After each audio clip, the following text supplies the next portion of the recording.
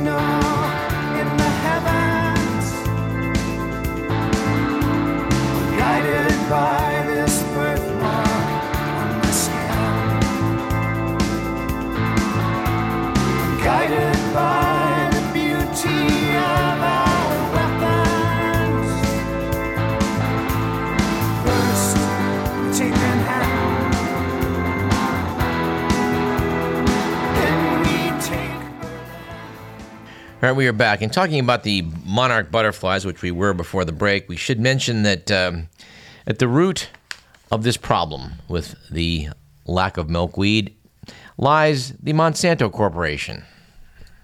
Monsanto has been described as a threat to public health and the environment. I'm sure a lot of you remember going to Disneyland back in the day where Monsanto sponsored one of the exhibits in Tomorrowland with their motto, "Better Living Through Chemistry."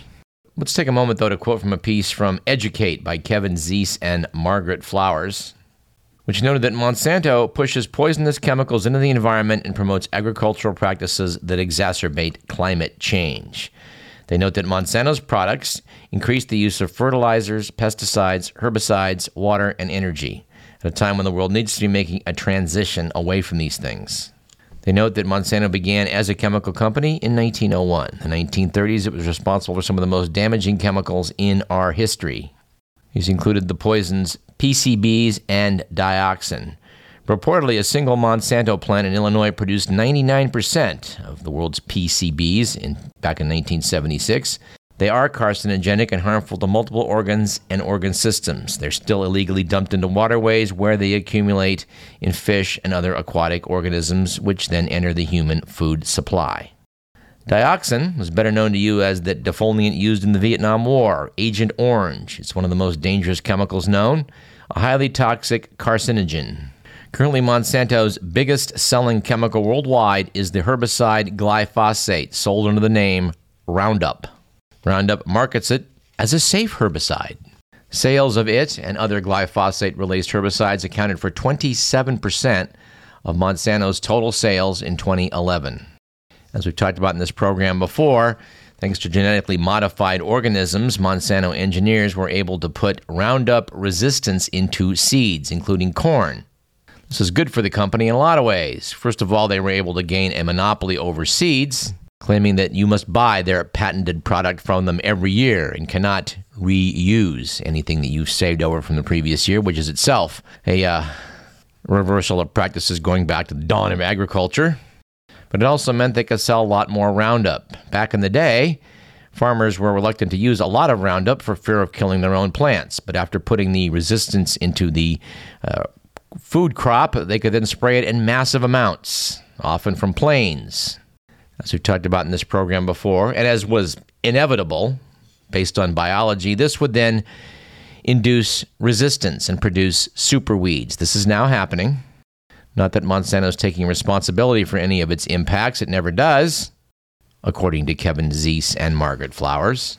But they also spend a lot of PR money to make sure that they don't get a bad press. For example, in 2011, Monsanto acquired Biologics, a company dedicated to restoring the health of the bee populations amid scientific and media speculation that pesticides were to blame for the dwindling bee populations.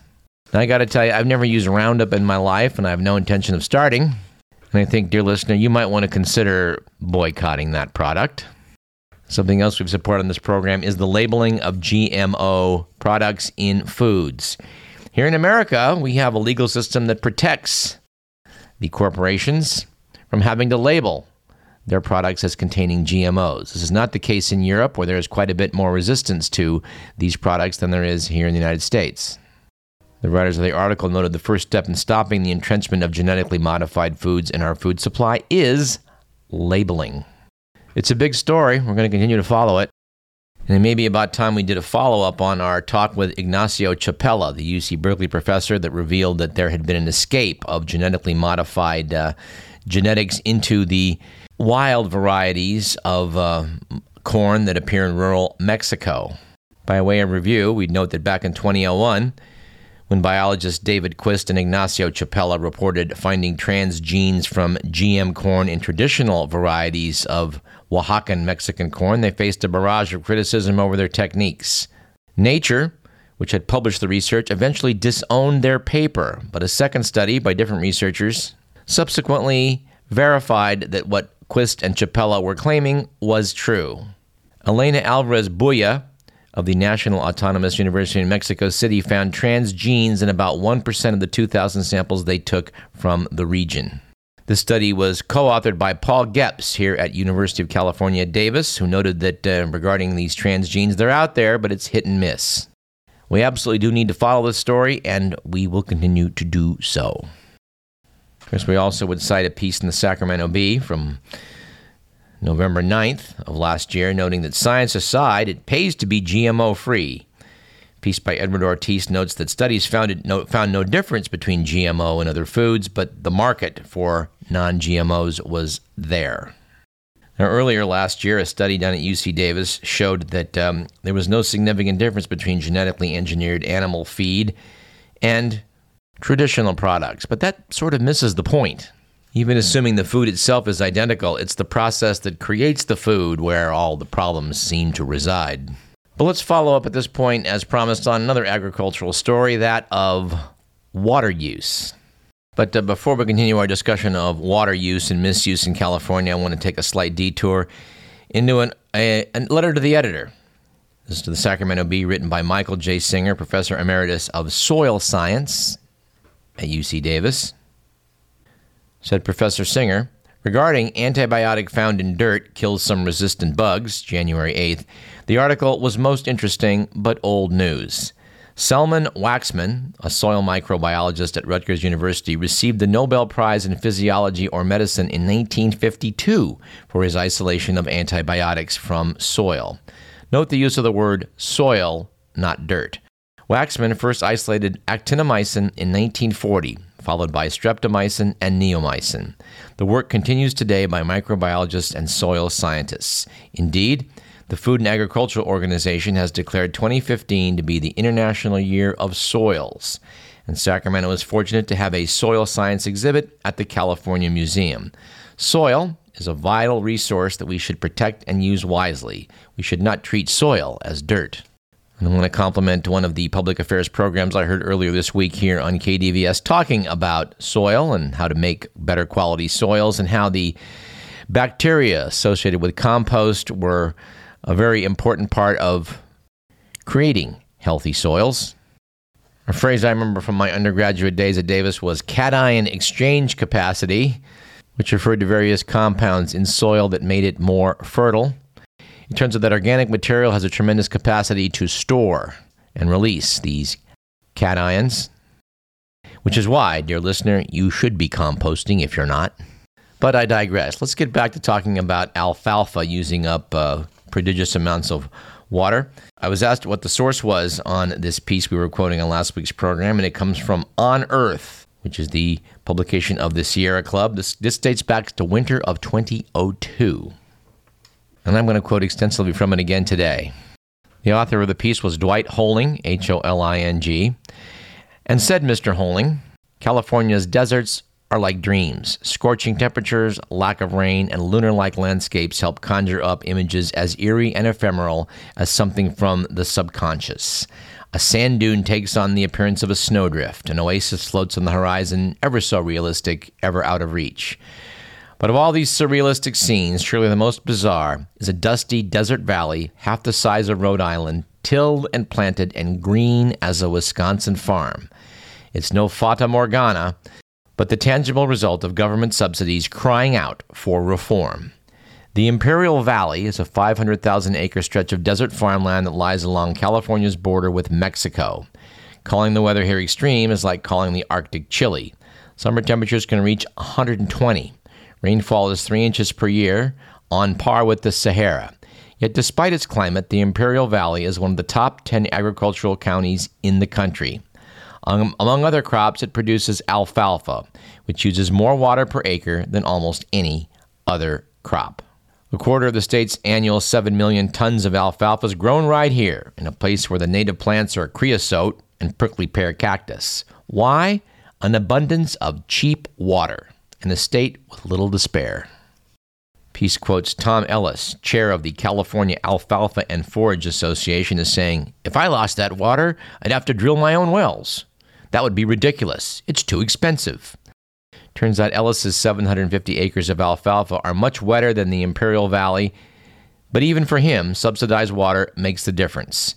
Many California farmers buy water for 10% of its full cost. City dwellers in Southern California and San Francisco pay $168 to $364 per acre foot. Imperial Valley farmers pay an average price of $14 per acre foot. The water is so cheap that most alfalfa in the state isn't even farmed using water conservation techniques. It's irrigated by field flooding, one of the most wasteful methods, which loses 20 to 30% of the water to evaporation. Piece notes that California's discount agricultural water is the legacy of a century-old federal subsidy program created to help settle the West.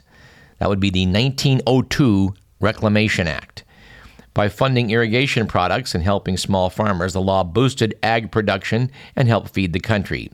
But it did so at considerable taxpayer expense, as much as $70 billion between 1902 and 1986. Which brings us to alfalfa, a low percentage crop that in some cases wouldn't even be profitable without these water subsidies. Once dried and sold as hay, the utmost it will fetch is $150 per ton. In fact, this crop, which soaks up 25% of irrigation water in California, or 20% of all water used in the state, contributes less than 0.1% of the state's economy. The piece quotes Zeke Grader, executive director of the Pacific Coast Federation, as saying, "Water subsidies for alfalfa farmers smack of welfare. When you have a crop that has to be subsidized, then something is wrong." And as environmentalists point out, these subsidies are not a victimless crime. The environmental effects of damming, diverting, and overdrawing California's rivers have been profound. In the Central Valley, more than 90% of the wetlands have been destroyed. The loss of habitat has caused steep declines in waterfowl population. Approximately 95% of usable spawning habitat for salmon has been lost. 80% of the state's commercial salmon fishing has been shut down. "This is a no-brainer," said NRDC's Barry Nelson. "There's not enough water for anybody to be wasting it." The piece noted that on the other side of this argument is the agricultural industry, fighting not only to hold on to its subsidies, but to add to the state's plumbing system. This is written in 2002, but Jerry Brown and others are still at it with their twin tunnels. The piece goes on to say that farmers and some agronomists see alfalfa as the base of a food chain that includes beef, lamb, and the state's $4.5 billion dairy industry. They quoted Dan Putnam, an agronomist at UC Davis, as saying, "If alfalfa goes, so goes the dairy industry. Alfalfa is ice cream in the making, leather in your shoes, the wool in your sweaters. It all starts with alfalfa." Mention higher water prices, said the piece, and Ellis waxes almost apocalyptic. "It will lead to decreased production and increased costs. The consumer will end up paying, if not in price increase, then in availability." He warns that America could run the risk of pushing more and more of its food production offshore. Asking, do we want to be dependent on a foreign source of food like we are for our oil? The country could find itself in a folly if it isn't careful.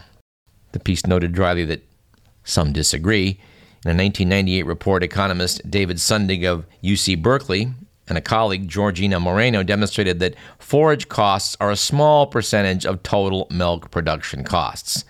Sundig concluded that a 10% reduction in alfalfa production would increase milk prices less than 1%.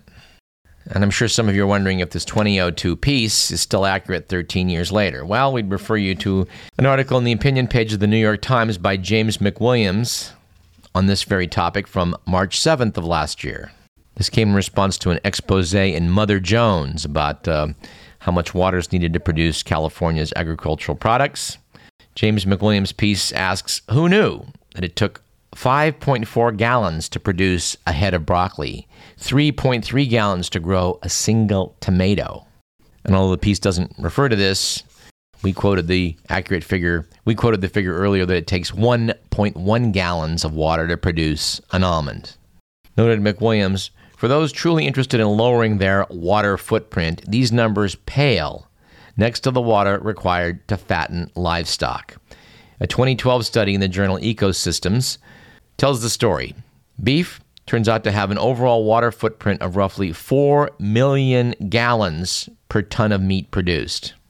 By contrast, the water footprint for sugar crops like beets is about 52,000 gallons per ton. For vegetables, 85,000 gallons per ton. After saying all that, the piece notes that there's one single plant that's leading California's water consumption: alfalfa.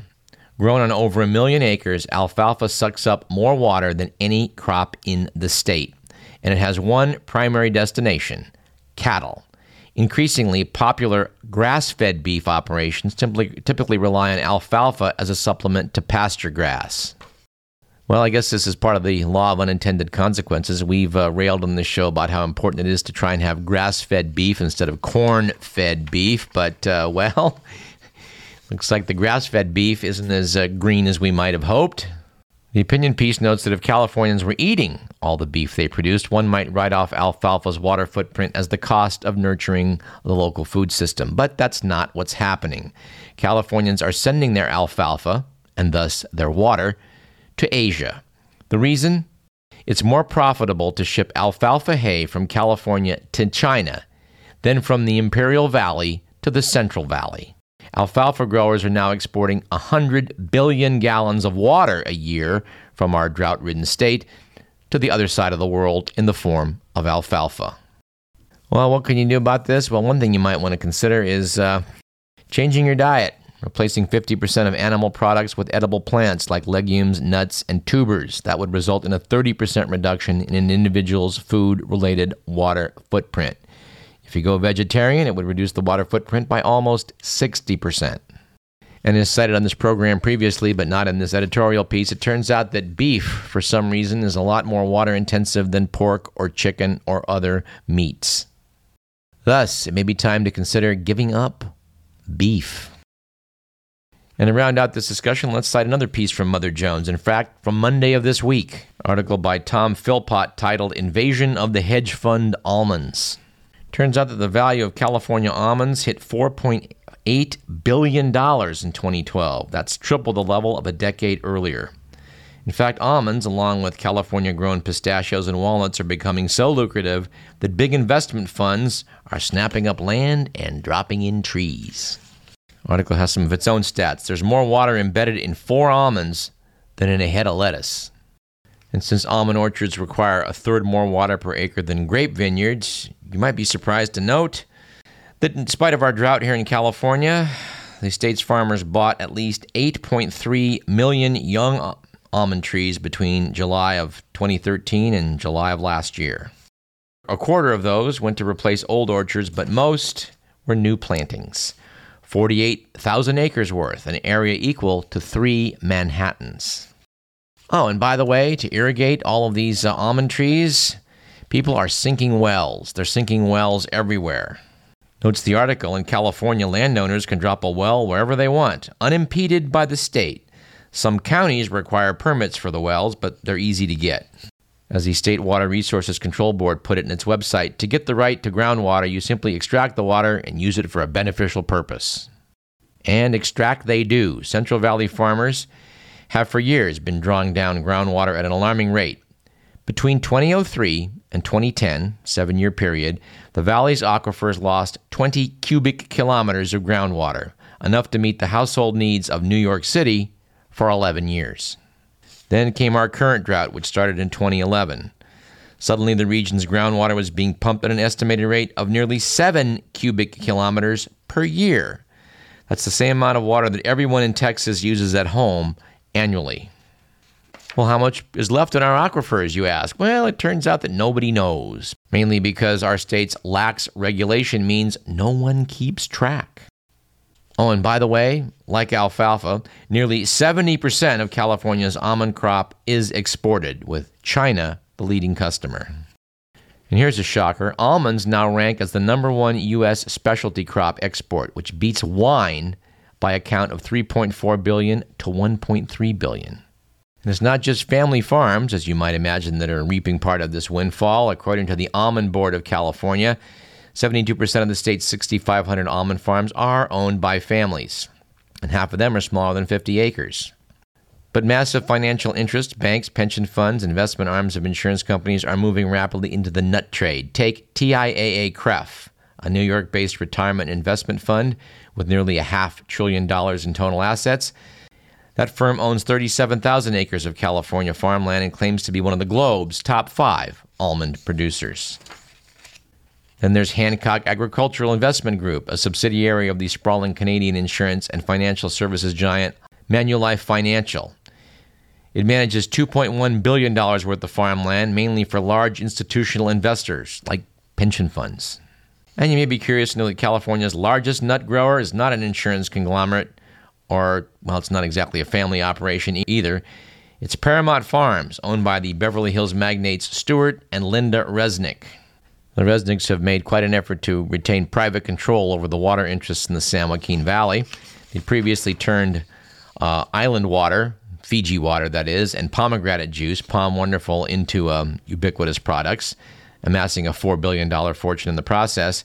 They've more recently turned their attention to pistachios, hiring the Korean rapper and alleged comedian Stephen Colbert to push pistachios.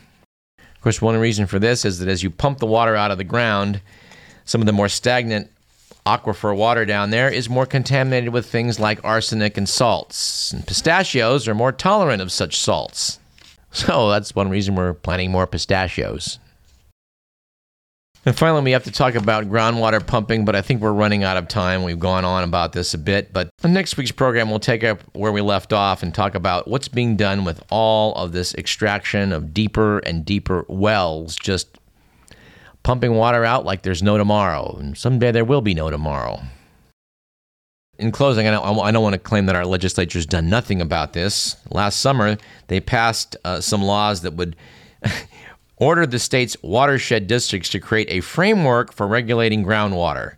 Of course, the rules don't go into effect for 6 years. And after requiring districts to submit sustainability plans by 2020, they have 20 additional years to, quote, prevent significant and unreasonable depletion of supply, which, of course, is not very clearly defined. And I think if you're not horrified by some of this, dear listener, we haven't explained it well enough, but we'll be doing more of it in the future. But let's take a short break. I'm Douglas Everett. This is Radio Parallax.